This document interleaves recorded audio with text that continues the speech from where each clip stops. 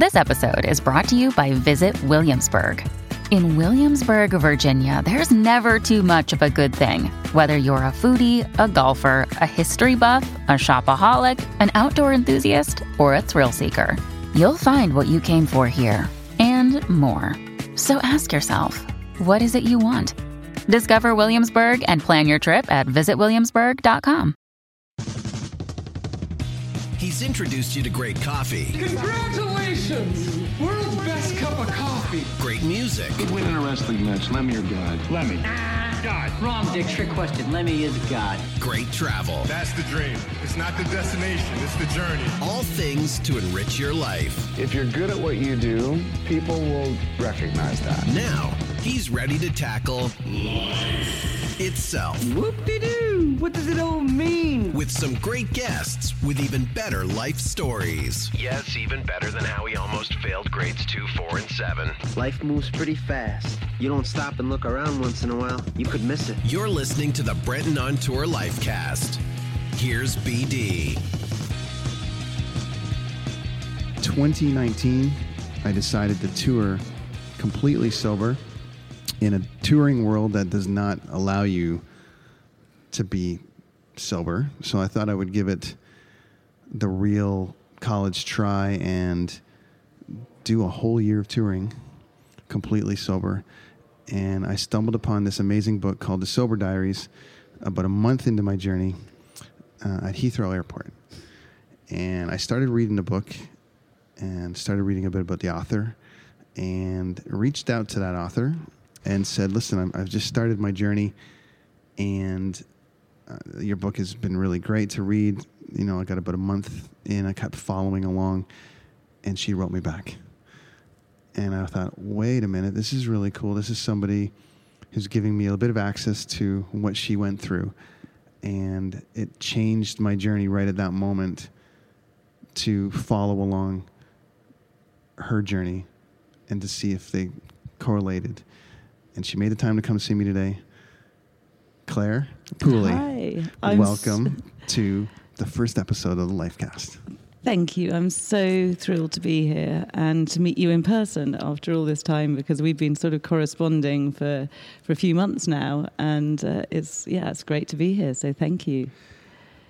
I started the journey for nothing more than the fact that I thought maybe I needed to give it, a real try. I needed to try to go on tour and see if I could do it without a single drink in the course of a year. And your book came, there's so many books. There's loads of books, how to stop drinking and how to do this and how to do that. And I found a lot of them very, I don't want to say dull, but it just was really hard to wrap my head around the process. And your process made it so easy because of what you created here and how you wrote the book and how you sort of made it flow. It helped me go along my journey because you put your day numbers in. Day 40, day this and day that, and I would coincide. So take me to this spot, because for our listeners that are just learning about you, it started with this amazing blog, and here we are. You've got this amazing book. Yeah, I mean, my story is very similar to a lot of people who find that they end up in having a problem with alcohol, and that it just sort of crept up on me. I used to drink a glass of wine at the end of the day to relax, and it's like me time, and it was my way of chilling out, and and that glass of wine turned into 2 glasses of wine, which turned into 3 glasses of wine, and before long I was drinking a bottle a day and more at weekends. So I was drinking about 10 bottles of wine a week, which is way too much, obviously. And it started to have a really bad impact on my life. And, I think at that point I felt really lonely, because I thought I didn't know anybody else like me. The image I had of people who had alcohol problems was very different from the image I had of myself. And, I felt like I was the only person who couldn't cope with alcohol in the way that normal people could. And I was made to feel like I wasn't normal. And as a result, I started writing a blog.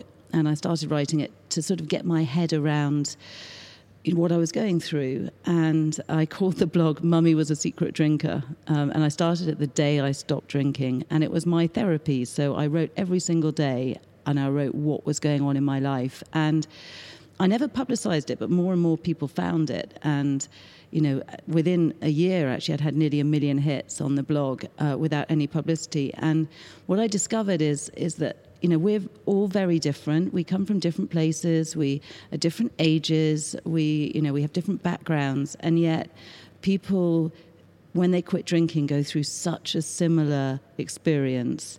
And, and so when I started sharing my story, I had people all over the world saying, God, I feel exactly the same, and just the same thing happened to me. And, you know, and we, as a result, all of us felt much less alone. And I guess that's why I published the book, because I didn't want anyone else to feel like I did when I first quit drinking. I didn't want anyone else to feel that lonely. I didn't want anyone else to feel that different or that abnormal. I wanted them to realize that, you know, there are millions of us out there that can't cope with alcohol, because alcohol is a toxin, it's an addictive drug, and, you know, if you get in trouble with it, it's not your fault, it's the fault of the drug. And that's what I wanted people to understand.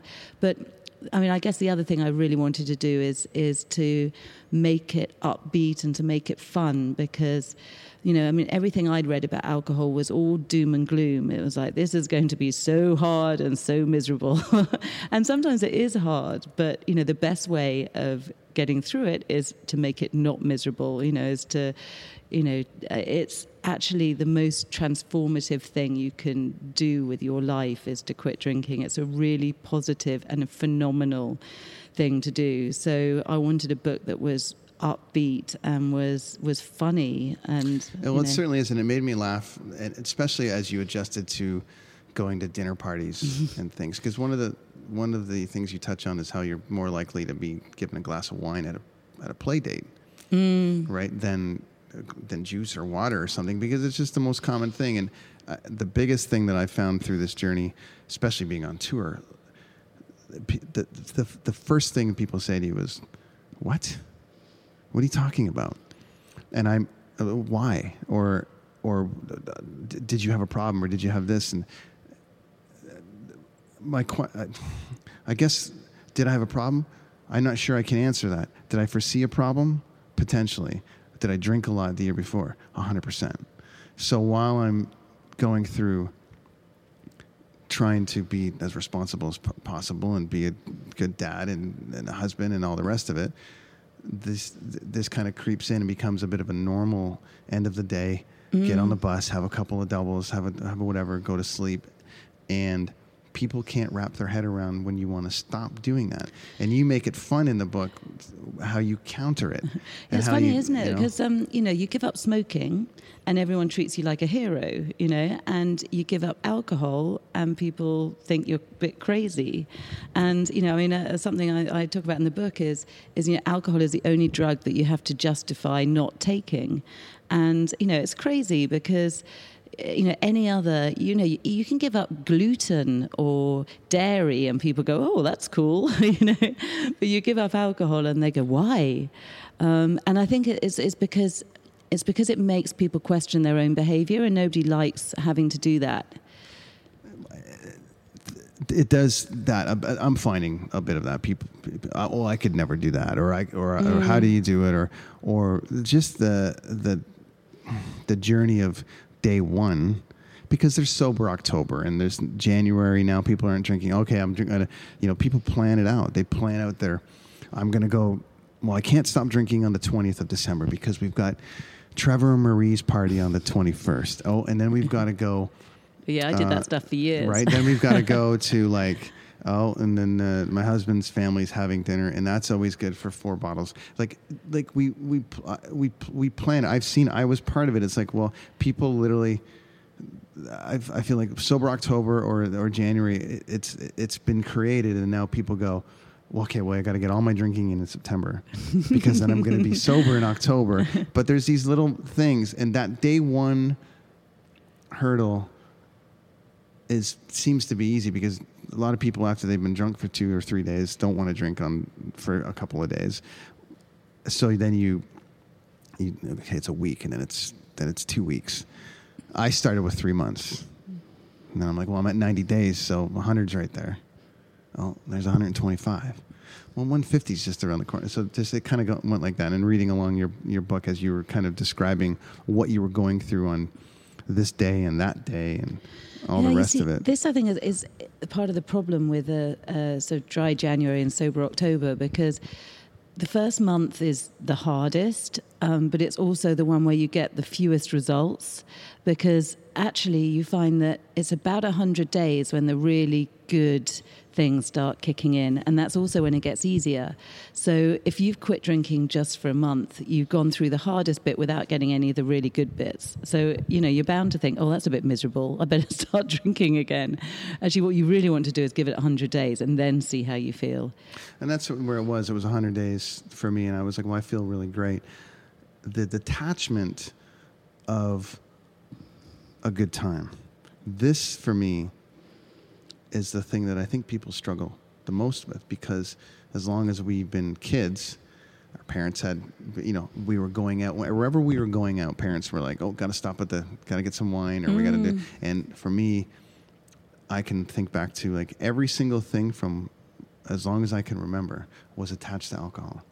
It was attached to, like, I'm just saying, Christmas parties, the neighbors building a shed and they're all drinking beer. Yes, it's totally whatever it's going to be. Hardwired into our self-conscious. It's hardwired into our system that that you need it for a good time, and that is the hardest thing to break, especially on tour, because when you're on tour with people, half the time this is how you're getting to know people. You can come into the first show and not meet anybody until you get on the bus after that first show, and everyone's like, okay, what's your name? How are you? What's your job? Cool. What are you drinking? Yeah. Sparkling. I'll take a Pellegrino and lime. Okay. And then day 2, it's like, I'll take 2 Pellegrinos and lime. And then you start getting the separation of like what the bus starts separating into the people who drink and the people who don't. And that's like life as well. I've got people that I've told about it, and it can make people a bit uncomfortable. It can, and it's a shame, because I think I have some friends who were our friendship was based on doing a lot of drinking together, and those friendships have been difficult since I quit. But I found that the friends I do have are my friendships are much deeper, because actually, drinking makes you quite, or it certainly did with me, it made me quite selfish. I was always on transmit. I was always I'd yabber away, and I wouldn't really listen to anything anybody said. And then if they did say interesting stuff, I couldn't remember it the next day anyway. And I'm not sure that, I never really paid attention. And now I don't drink. I listen properly. I have really proper, deep conversations with people. I remember them the next day. I remember the important stuff. I'm a much better friend. So, and actually I've made friends with a much wider group of people than I was ever friends with before, because I used to pick my friends partly just on their stamina and how, whether they were as big a drinker as I was. Whereas now I pick friends for all sorts of reasons, and my friends are much more wide-ranging and eclectic and interesting. And there's one thing that is going on in the world right now is that, everyone's got a voice, or everyone's got something to talk about, or everyone's got, it's not as, it's easy to find people that don't drink. It's easy to find sober people everywhere. On tour, I'm finding it's starting to become a lot easier. People are traveling. A lot of bands are better at it now. A lot of more bands are sober now, which is filtering down to the crew. And so things are changing a little bit on that side of it. So I am finding it a little bit easier. How far are you into your journey? How long have you been sober for now? So it's coming up for 5 years. 5 years? Yeah. And I have to say that, it's funny, the first year of not drinking is you do a lot of looking internally. You do a lot of trying to work out why you were drinking, what's who you are without the drink, what you can. You're left with a bit of a hole that you have to fill, and you try and work out what to fill that hole with. So you do a lot of thinking and a lot of sort of agonizing. And what's I'm so excited about for you, because you're coming up for like year 2, is, the second year is when you really, I think your life really starts changing, because, you've suddenly, you're in a position where you've got, loads more energy, loads more time, you're much, by then, you've been through all that angst and sort of, self-analysis, and you feel much stronger and much more aware of who you are. And people in their second year sober often do the most extraordinary things. I mean, it's like you and your podcast, and for me it was writing. So, I first published the Sober Diaries, and now I've written a novel, which is something I've always wanted to do. But, I never got round to it, and I was always too scared. And that's the other thing, you quit drinking and you think, God, if I can do that, if I can cope with all these things, if I can tour with a band for a year without drinking, I can do anything. It turns you into a superhero. So you forget your fear. So all the fears I had about rejection and not being able to get published and wasting my time and all, I thought, fuck it. I might as well just go for it and see what happens. So the podcast was a product of trying to be creative out here. Like I needed some kind of creative outlet. I'm sure that happened to you. So the day you stopped, back to your blog for 1 minute, you just started writing it, and then you just published it on like Blogger. What was it called? On Blogger. Yeah. So you just, did you categorize it? Like you didn't publicize it, but did you write like self-help, alcohol, so people could find it? Yeah, and most people, because I was anonymous, so I called myself Sober Mummy, and I was really worried about anyone who knew me finding it. So I couldn't publicize it on social media or anything like most people do with their blogs. So it was literally, I was found by people typing into Google, am I an alcoholic? Am I drinking too much? How to stop drinking? And, and I gradually went up the Google search engine, because more and more people found me that way. So it gives you see the growth. Like I liken to putting a podcast out, to releasing an album every week. That's how I feel right now, because no one knows me. I'm just some schmuck on tour, but it's been building, and it's been a lot of fun. And obviously it starts with your first listener. And, there's somebody listening, right? There's somebody reading. I remember the first time somebody, I saw a page view come up on my blog. Ooh. I was like, yay, somebody's reading. And then it was me. Well, I probably have at least 20 of my own listens. Yeah, sure. Because, I rarely listen back to them. It's fun. I'm trying to grow with it. So if you can already tell, I'm no journalist. I'm just trying to build something, and I'm trying to educate people as we move through this thing, and it's given me an opportunity to be creative.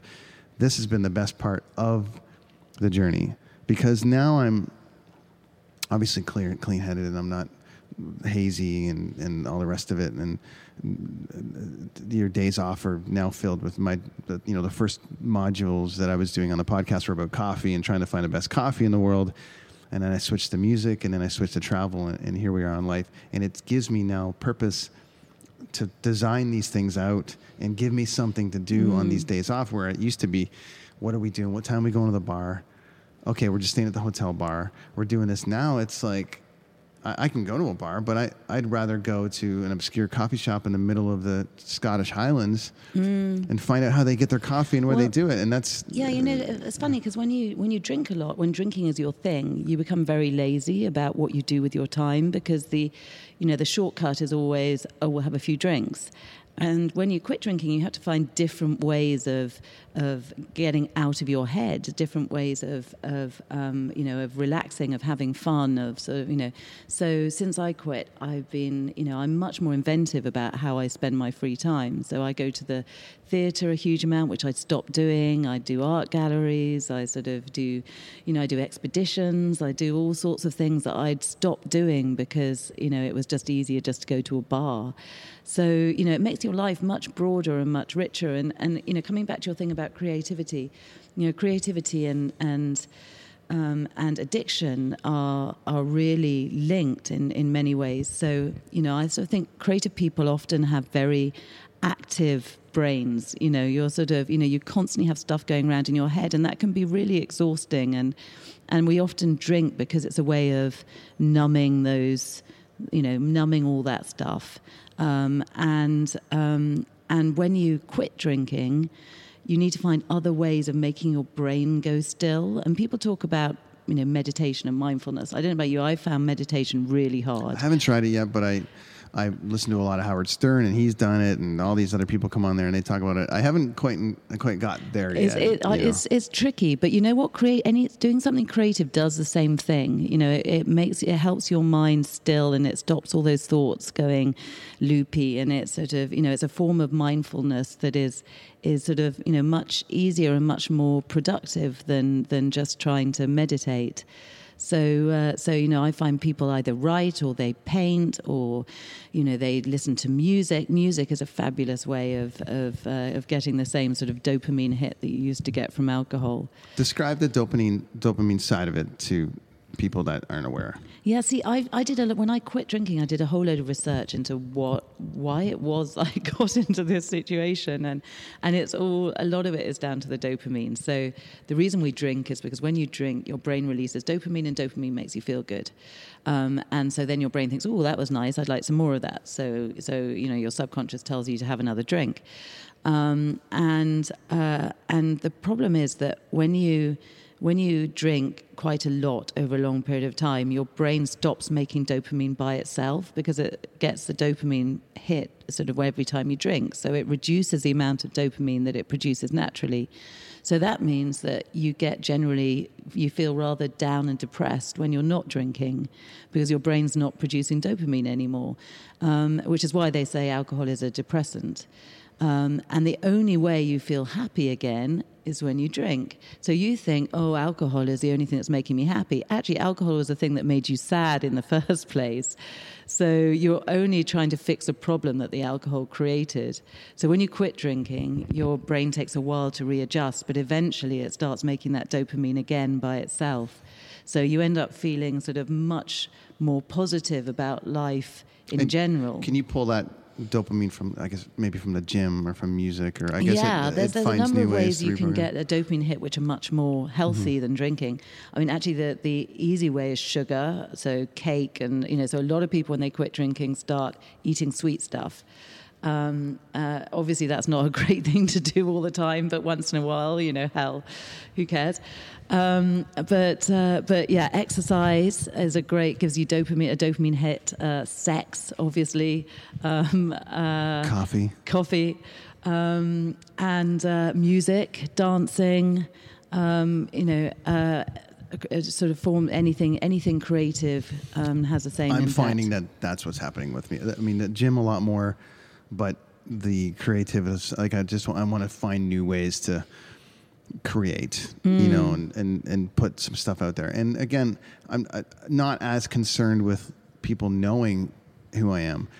What I want to do is create product that is educating, or at least create something that's like an interesting journey for the listener and watcher, because I've got the YouTube channel now as well. So it's one of those things where I want people to learn something from it, and that has been giving me quite the rush. Over Christmas, I had people messaging me, I want to, buy my husband this coffee maker. Strangers that were listening to the podcast. And what do you think of this? And people asking me my advice on it, which was, what? It was just the funniest thing. And then on the music side of things, I actually had some pretty heavy episodes of people dealing with cancer, which you had to go through, obviously, and some loss of people that in our music industry that really affected people. And I actually had people reaching out to me that had to pull their car over weeping.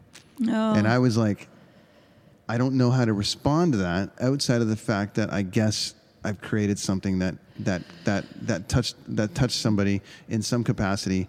So it did give me a bit of a, I have to keep doing this then. I have to keep creating. You know what? So much of social media is about people showing perfect lives that aren't real and that just make everyone else feel a bit more miserable. Because we look at other people's Instagram feeds and Facebook feeds and we think, why isn't our life like that? Why isn't everything so perfect? So I think doing something like you do, where actually, you interview people about the tough sides of life, and the things that aren't easy and aren't perfect, are really helpful, because it makes people realize that, everyone has bad stuff going on in their lives and we're all just muddling along and trying to cope. And, and actually, it's not like an Instagram feed. That's not real life. No, and I want to keep the episodes relatively light, but I also, sometimes you just meet people that have that need to, we need to have a serious discussion. And a lot of people can gravitate to it. I know that I love a good, funny comedy episode of some things. And I also like to settle in and learn a bit about people along the way. So you had to go through this journey of sobriety while you obviously had to go through a bit of a cancer scare as well, and you had to come through that with your family and everything, and you touched in the book about coming through that, and I think that could also drive people to drink, and you have moved the other way and said, no, you need to be as strong as possible to go through something like that. Yeah, you know what? I mean, I always assumed that, if something really good happened, you drank. And if something really bad happened, you drank. You drank more. You drank more.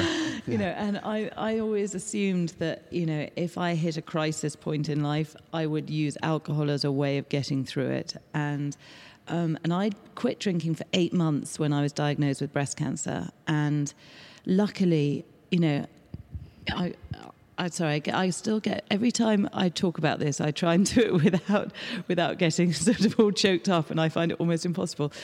I am so grateful every single day that I had stopped drinking before I was diagnosed with breast cancer, because if I had been drinking at that point, the wheels would have fallen off the wagon, because I had 3 small kids. So my youngest at the time was 6. They were 6, 8, and 11, and they needed to know that their mother was going to be okay. Yeah. And I didn't know whether I was going to be okay. But you got to put it up. And if I'd been drinking, I would have wept in front of them. Right. I would have been, I would have been drinking every night. I would have been hungover every morning. I would have been a mess. And as it was, I was able to put them first. I was able to, what I used to do is, when things got really tough, I would just go take the dog for a walk and I'd go and weep in the park. And then I'd come back and I'd smile and everything would be fine. And, and I got through the whole thing, and, and I came out a stronger, more empathetic person than I'd gone in. And, and I couldn't have done that if I'd been drinking. And I'm sure that obviously that story would have helped millions of people that were already reading, and you had brought them on this journey, and you talk about it in the book. So it's something that, people can take out of these things what they want. They can take the book and they can take it for what it is, or they can be like, oh, that's, stop telling me what to do, or whatever. There's nothing preachy about this book. This book for me was a guide, almost to a funny guide, one of the cool things that I need to tell was that I almost caved in Cork, Ireland, as you do. I was on Whiskey Alley. I was alone. The tour, I just was in this weird zone where I'm like, I think I'm going to cave. Like, I'm going to cave. And it wasn't even like caving the way you see in the movies or something, he caved and he's off to rehab. I was just like, no, I'm so many days into this journey that, like, to have something right now would, the idea of starting back over at day number 1, because that scared the shit out of me. And I was like, so I go to your book and I'm like, what day am I at? Or I looked at the day number and I looked at your book and I was like, this was the time that you had caved, almost the exact same day. I couldn't believe it. And I reached out to you and said, wow, I had to reference this book, and you messaged me back. Mom deserves the best, and there's no better place to shop for Mother's Day than Whole Foods Market. They're your destination for unbeatable savings, from premium gifts to show-stopping flowers and irresistible desserts. Start by saving 33% with Prime on all body care and candles. Then get a 15-stem bunch of tulips for just $9.99 each with Prime. Round out Mom's menu with festive rosé, irresistible berry chantilly cake, and more special treats. Come celebrate Mother's Day at Whole Foods Market. To me, that was one of the coolest things that you could have done, because I'm just the guy from Canada that's, on tour trying to sort through this thing, with the support of my family and a little bit of support on tour with some people. But when you're the author of the book that you're reading messages you back and says, "No, you got this. You're going to do it." It was the most important part of my journey. Oh, I'm so pleased. At that point, because it was, I went for a run, I went to the gym, and then I plowed through. That was the most important part, because our days matched. I couldn't believe it. And I'd have to reference back what day that was, but our days matched. That sort of time is tricky, because, you get to the point where you think, okay, I've done this for months now. I'm quite good at this, and it's quite easy. And you think so, and your brain goes through this sort of thought process, and everybody does this. You start thinking, okay, so now I've reset, and I can start again, and I can be much more sensible this time because I've learnt my lesson, and I'm only going to have one, and that's it. And then I won't have another one until maybe my birthday or maybe Christmas, and I'll just have one then. And so you have one, and then you think, see, I did it. And then the next week you have two, and the week after that you have three, and within a month you are back to where you were before and more. And, and I did that on repeat for, several years. I'd give up for a bit, and then I would go through that thought process, and I think, okay, now I know I've learnt my lesson. And the truth is, there are two sorts of people. There are people who are good at moderating stuff, and there are people who are all or nothing. And what I've learned through that whole process is that I'm just an all or nothing person. And I'm like that about everything. I'm like that about chocolate. I'm like that about crisps or chips, I think you call them in Canada. Yeah. So, and once you realize that, actually it makes it so much easier, because then you just think, okay, I'm better off just not having anything. It's just easier for me than trying to keep a lid on it the whole time. And that's the discover. I think that the part of it is just discovering what kind of person you are. So that's part of it. So maybe year 2 for me, I'll discover a different part of me. I'm not sure, but I know that I was certainly a bit fearful coming up, because I started January 1st, and I was certainly fearful about coming across the new year, and I'm like, okay, well, I've accomplished 1 year. So do I say, okay, cool, I made it a year, and then I'll start again, and I'll be fine, I'll be able to moderate it? Or no, I'm going to, at this point, I'm still working through like months. I made it through a year. Now we're into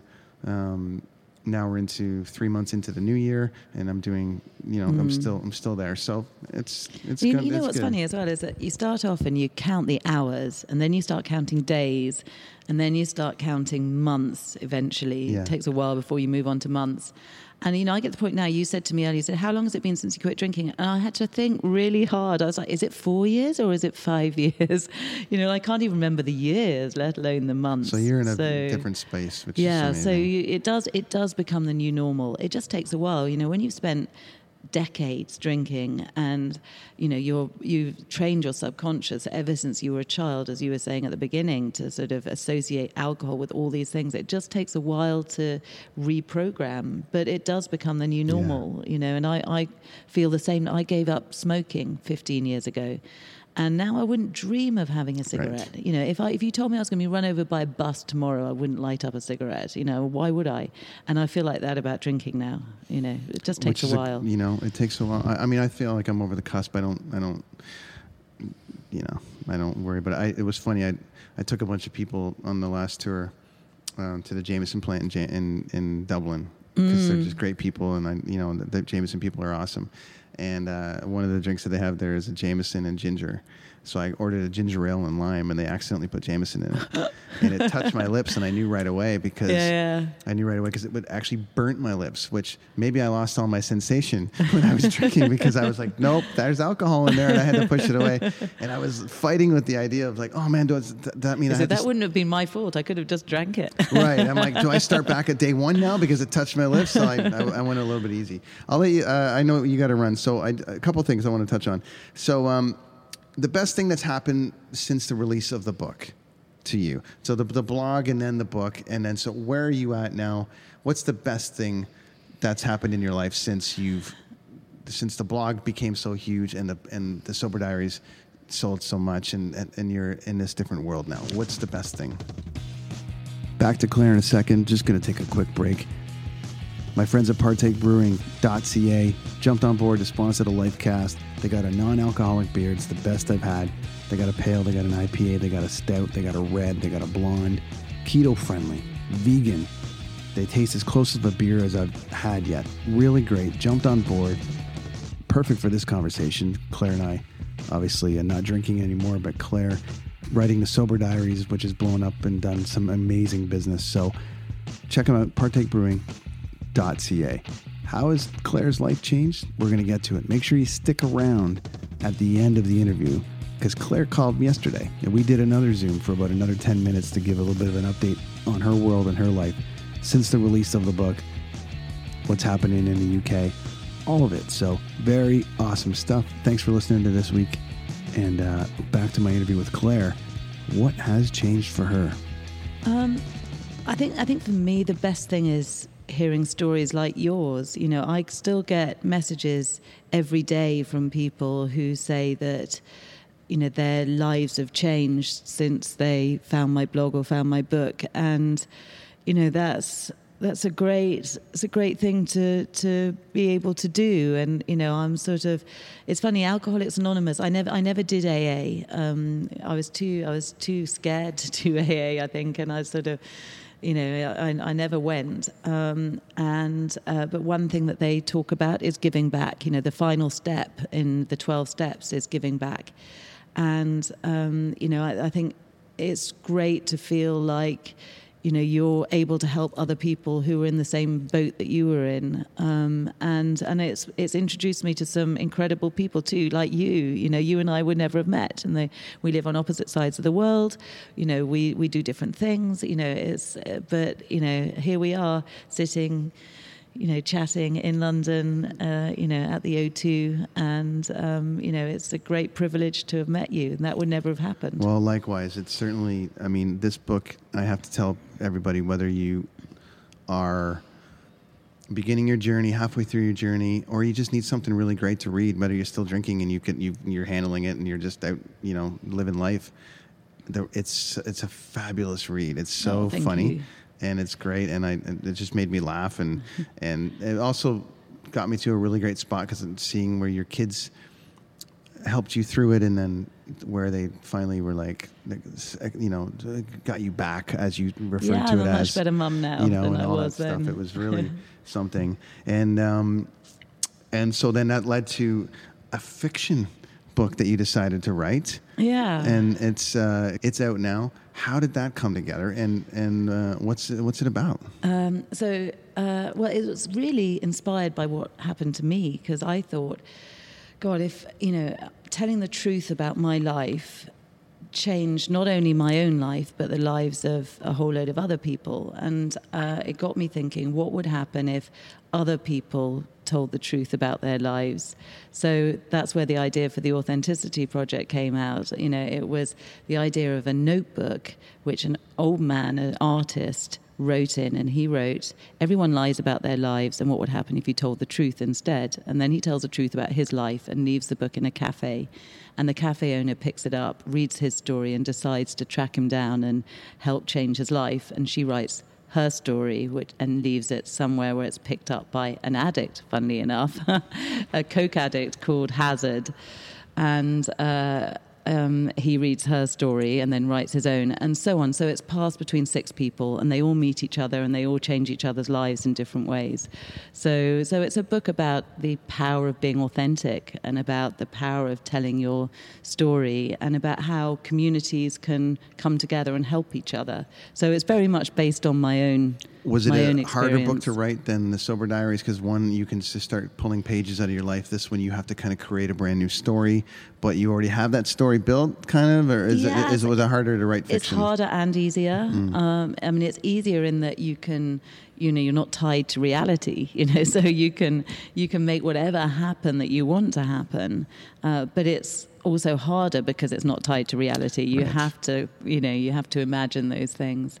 But it's a great, again, it's creativity. I'd always wanted to write. I'd wanted to write since I was a child, and it was only when I stopped drinking that I found that urge to write again. And the minute I stopped drinking, I started writing, and I just wrote and wrote and wrote, and I haven't stopped.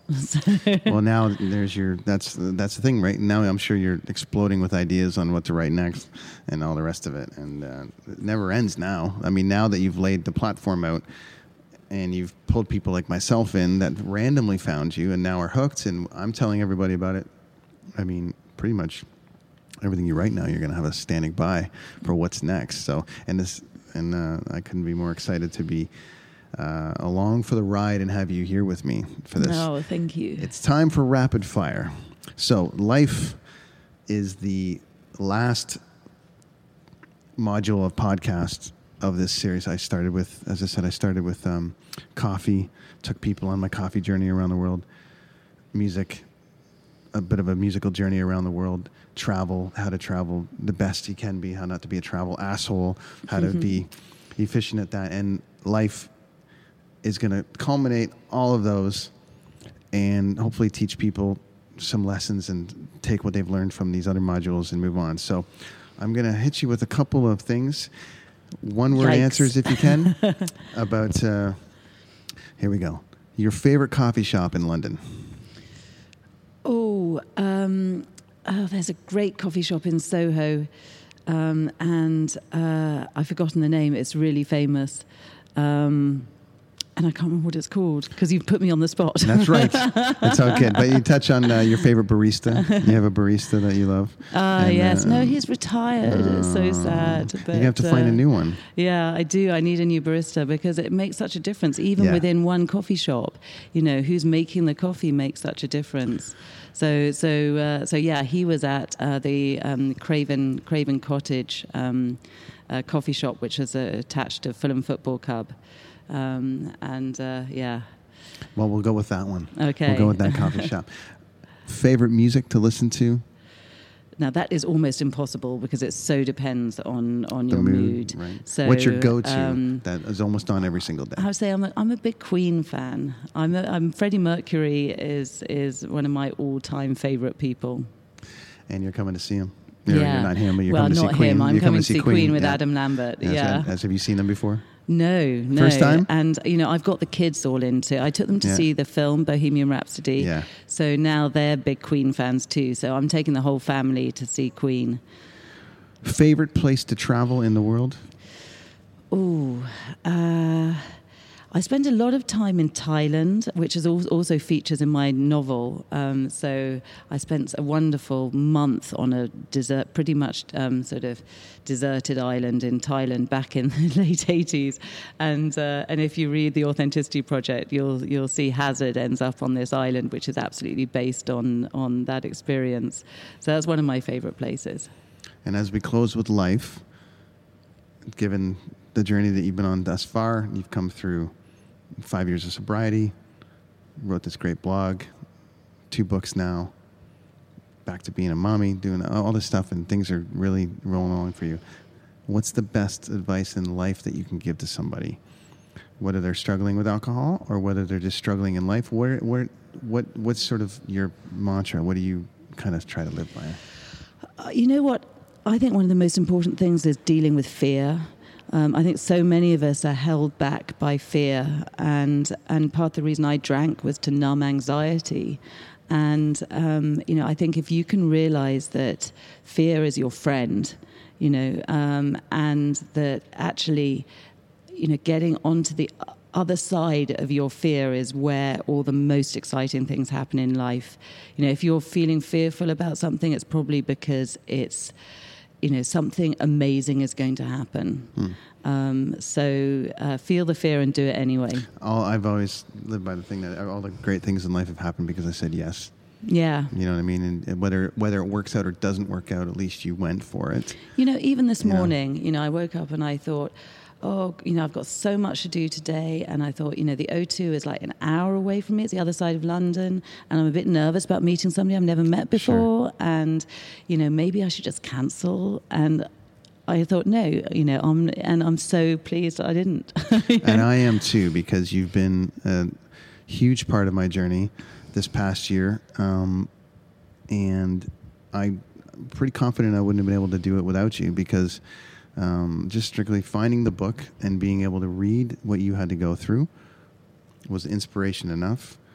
I started a podcast based on the idea that you started writing and doing some stuff. It helped me be creative, and I used a lot of that guidance. But most importantly, you stayed in touch. You didn't have to.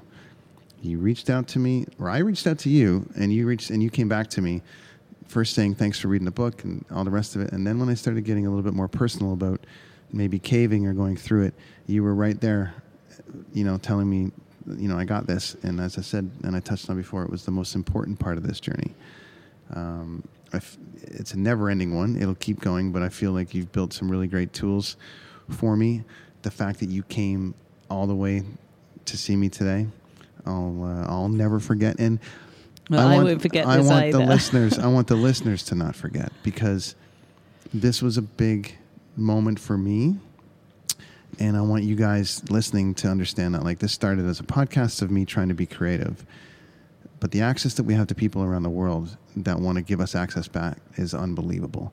And you made time for me, and it's turned into a big part of my life. Here you are sitting on the couch, and we're backstage at the O2 in London, which is one of my favorite arenas. I've done 10 shows here. And it just seems like a really great, natural way to start the Lifecast with somebody that's given me so much life this year. And I can't thank you enough. Oh, it's a pleasure. And this next year for you is going to be amazing. I know it is. Well, hopefully we can reconvene sometime this year and catch up again, and we'll talk a little bit more about it. The Authenticity Project is available now all over the world. Yeah, in 29 different languages, amazingly. Did you have to narrate 29 different languages? No. Thank goodness.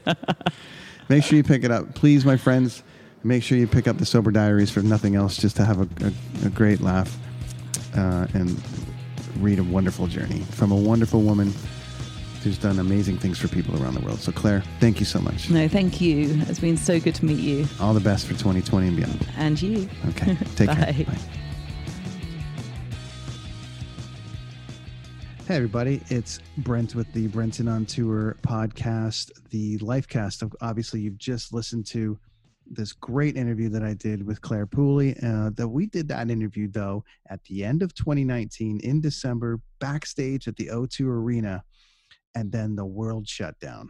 And I had a full plan to release that interview in April as the launch of the Lifecast. And as life happens, it kind of pushes things to the side. And I had to reach out to my friend Claire here and say, hey, I probably should update the world on what you've been up to, because you made a big announcement today on your Twitter, and the book has since come out. So there's a few things to discuss. So welcome back, even though you just listened to her. Welcome back, Claire Pooley, to the Lifecast, episode 2. How are you? I'm good, thank you. It's so good to see you again, even if it's virtual this time. And yeah, what a time the world has had since we last met. I mean, I remember, talking to you thinking, God, 2020 is going to be such an exciting year. And it certainly has been a year, but not in the way we expected it to be. Well, you were going to go see Queen. You had a whole thing planned. Yeah. And I was booked to see Elton John. I was going to all sorts of literary festivals. I had loads of bookshop events, all sorts of things in the pipeline. All of them were cancelled, but that's the case with all of us. I think we've all lost a lot this year. And I hope that along the way we've gained some things too. But it's not one that any of us are going to want to repeat. Well, people have definitely had to adjust in life. They're getting more family time, myself included, who, I've been home the longest I've ever been in this whole career touring around. But we definitely touched on the release of your book, which I've got here in Canada, available in Canada, everywhere, the Amazing Authenticity Project. And that was book number 2. We met briefly over Twitter and some of these other things during my reading of the Sober Diaries, which you were so politely to, stay in touch with me during my journey. And when we chatted, I was coming up on 1 year of not drinking. And since now I'm already into September, it's already almost 2 years now since that point. But you had an announcement on Twitter today about the Sober Diaries. Yeah, no, I just found out from my publisher that it sold over 100,000 copies, actually over 115,000 copies now. So it's worldwide, or just in the UK, or all over the place? Well, that's the English version. So that's the copy that sold in the UK, America, and Canada. I mean, it sold more in other languages as well, but I don't know the numbers. But it's just great to know that that story has found so many people around the world, and that so many people have associated with it. So that was nice to hear. Yeah, I think it's a wonderful book, and I recommend it to everybody that's maybe possibly starting the journey to remove alcohol from their life, making a change. It certainly helped me. It was an amazing read. You can follow along the days, which I found really great. And congratulations to you. You sold. Artists make records and they put them out and they sell millions or 100,000 and they get awards and all this stuff. So 100,000 is quite an achievement. So you must be very excited about that. Yeah, I did ask my publisher where the gold disc was. Sure. I haven't had it yet. Did they send you like a gold book? What is that? I don't know. I hope so. It would be nice. And so how is the reception of the Authenticity Project going? Like, how's that been going for you? What kind of feedback have you been getting since the book's been out? Oh, it's been great, actually. I mean, I thank you to all my Canadian readers, because actually it made the Toronto Star and the Globe and Mail bestseller lists, which was great. So it's a Canadian bestseller. And, it came out in the UK after lockdown. So it came out after all the bookshops had closed, which was, which was not what I was expecting, and rather sad. But what's been amazing is I've had, it sold incredibly well on ebook, and I've had messages again from people everywhere saying that, at a time when things have been really miserable and, everyone's been having such a hard time, that book has made them feel happier. It's a real sort of, it's a very feel-good book, sort of much like watching a Richard Curtis movie. And I think it's helped people. So I wonder, it almost feels as if, that timing was meant to be, and that bringing out that book at this time was the right thing to do, even though it seems counterintuitive. And people would have had to scramble to get it. I was able to find it at a bookstore once they opened up again. We have a chain here that was open relatively soon, but I'd imagine it would have pushed people digitally. So your publisher must be just as happy with that, getting those digital reads up as well, I would think, at least getting it out there in the world. Yeah, I mean, it's as I said, it's sold really well on ebook, and hopefully when the paperback version comes out, because in most markets it launched first in hardback, and when the paperback version comes out, I hope that the bookshops will be open and I'll get to sort of see it everywhere. But fingers crossed. Yeah, in Canada, you can pretty much, I think, pick it up anywhere. I've seen it in Canada. We have a chain called Shoppers Drug Mart. I've seen it there. London Drugs, I've seen it at Indigo and all those places. So it's brilliant. out there. And I believe I also saw it at Costco. Yeah, it was definitely in at Costco. Costco at the beginning. I don't know if So I'm sure that would have sold a bunch. So congrats. That's book number 2. Any designs on book number 3? Oh God, don't ask. I'm in the middle of editing at the moment, and it's they talk about the painful second album. Right. The same is true of painful second books, I think. So I'm trying to wrestle it into shape, and fingers crossed I'll keep you posted. Amazing. Can't wait. I encourage everybody to check out both of Claire's books so far. They've been very inspiring and fun reads, and it gives you a good insight into the type of character she is and how fun she is. Obviously the world of drinking, I'm sponsored by Partake Non-Alcoholic Beer now, and that's kind of been fun, putting people on that as they've been kind of journeying through their own journey for whatever reason, even whether it's health or whether it's alcohol problems, or whether it's like they just can't drink anymore for whatever reason. So that's been kind of fun. But the bars have certainly had to adjust here, and people with issues maybe through the COVID situation. Any kind of advice that you've been asked about, or been people coming to you personally and saying, hey, I can't go to the bar, I've got a problem, I'm trying to get alcohol out of my life, and I don't know, like how are you guiding people right now? Well, I mean, it's been really tough for people struggling with alcohol, the whole lockdown situation, because people who were already drinking a little bit too much, but still being able to keep a lid on it, have found that the additional stress, the additional loneliness, the additional the fear and anxiety has meant that they've been drinking more and more than they were before. So, in the UK, I know that the number of people who would classify as being sort of problem drinkers has doubled over the sort of, the lockdown period. So I think a lot of people are coming out of that sort of strict lockdown and reevaluating what's going on, and start wondering what on earth to do about it. And what I say to everyone is you are not alone, and there is help out there, and actually there is fabulous help online. So the fact that it is more difficult to see people in real life doesn't mean that you can't find help. So yes, don't despair is my main message. Well, a lot of people staying in now. Well, I mean, they're getting out, but they've been staying in mostly, so I could see where that could cause a problem for sure. But I can't thank you enough for what you did for me and what that book did for me, and I definitely encourage people to check it out. And I mean, do you write a Sober Diaries Part 2? Do you write like a now I'm sober and it's like this is a different journey I'm on, and does that a book potential? Because I'd love to hear that story as well. Oh, that's very kind of you. I think when I wrote the Sober Diaries, my kids were between the ages of 6 and 11, and they're now between the ages of 11 and 16, and I don't think I can carry on writing about my life without causing them immense embarrassment. Gotcha. So I think I could write part 2 about what I'm up to now, but I think my kids would never forgive me. So I'm sorry. So fiction is the way to go now.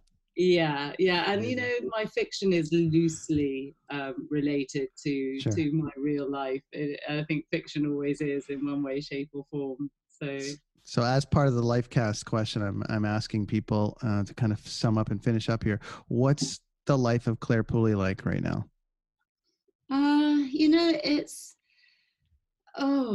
It's an interesting question, because I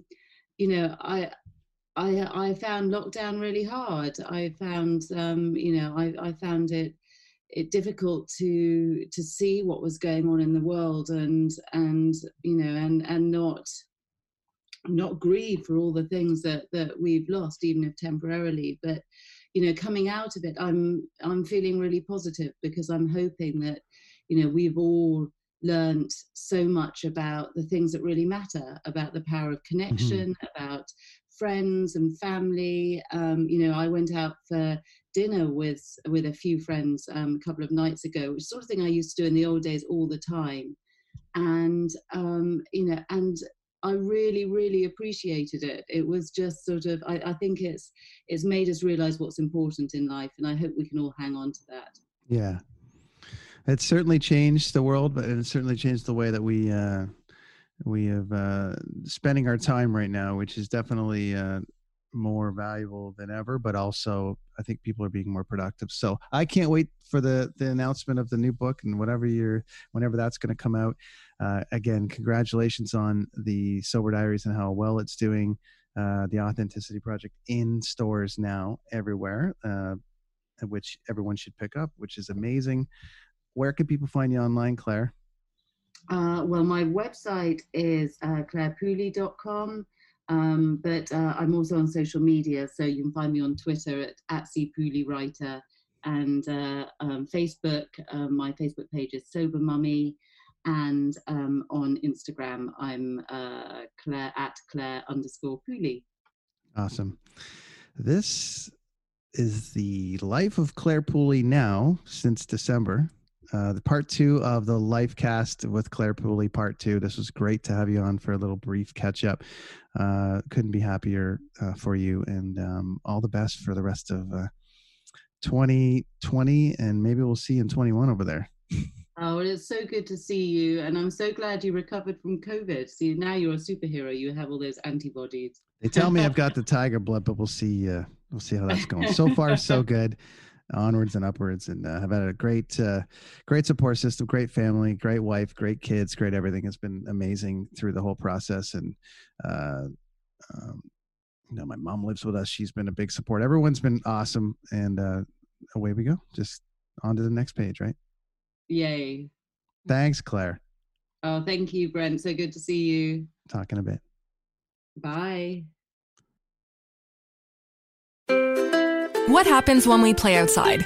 We become healthier, both mentally and physically. We become more creative and more focused. We connect with nature, each other, and ourselves.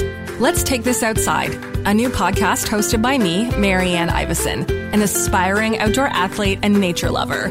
I speak to athletes, outdoor professionals, and scientists about their connection to nature, how it affects their performance, and everyday life. Let's Take This Outside, available on Apple Podcasts, Spotify, and Google Podcasts, and at letstakethisoutside.ca. Come on a journey like no other, where you will discover many roads that will lead you to a happier, healthier, and more stress-free life.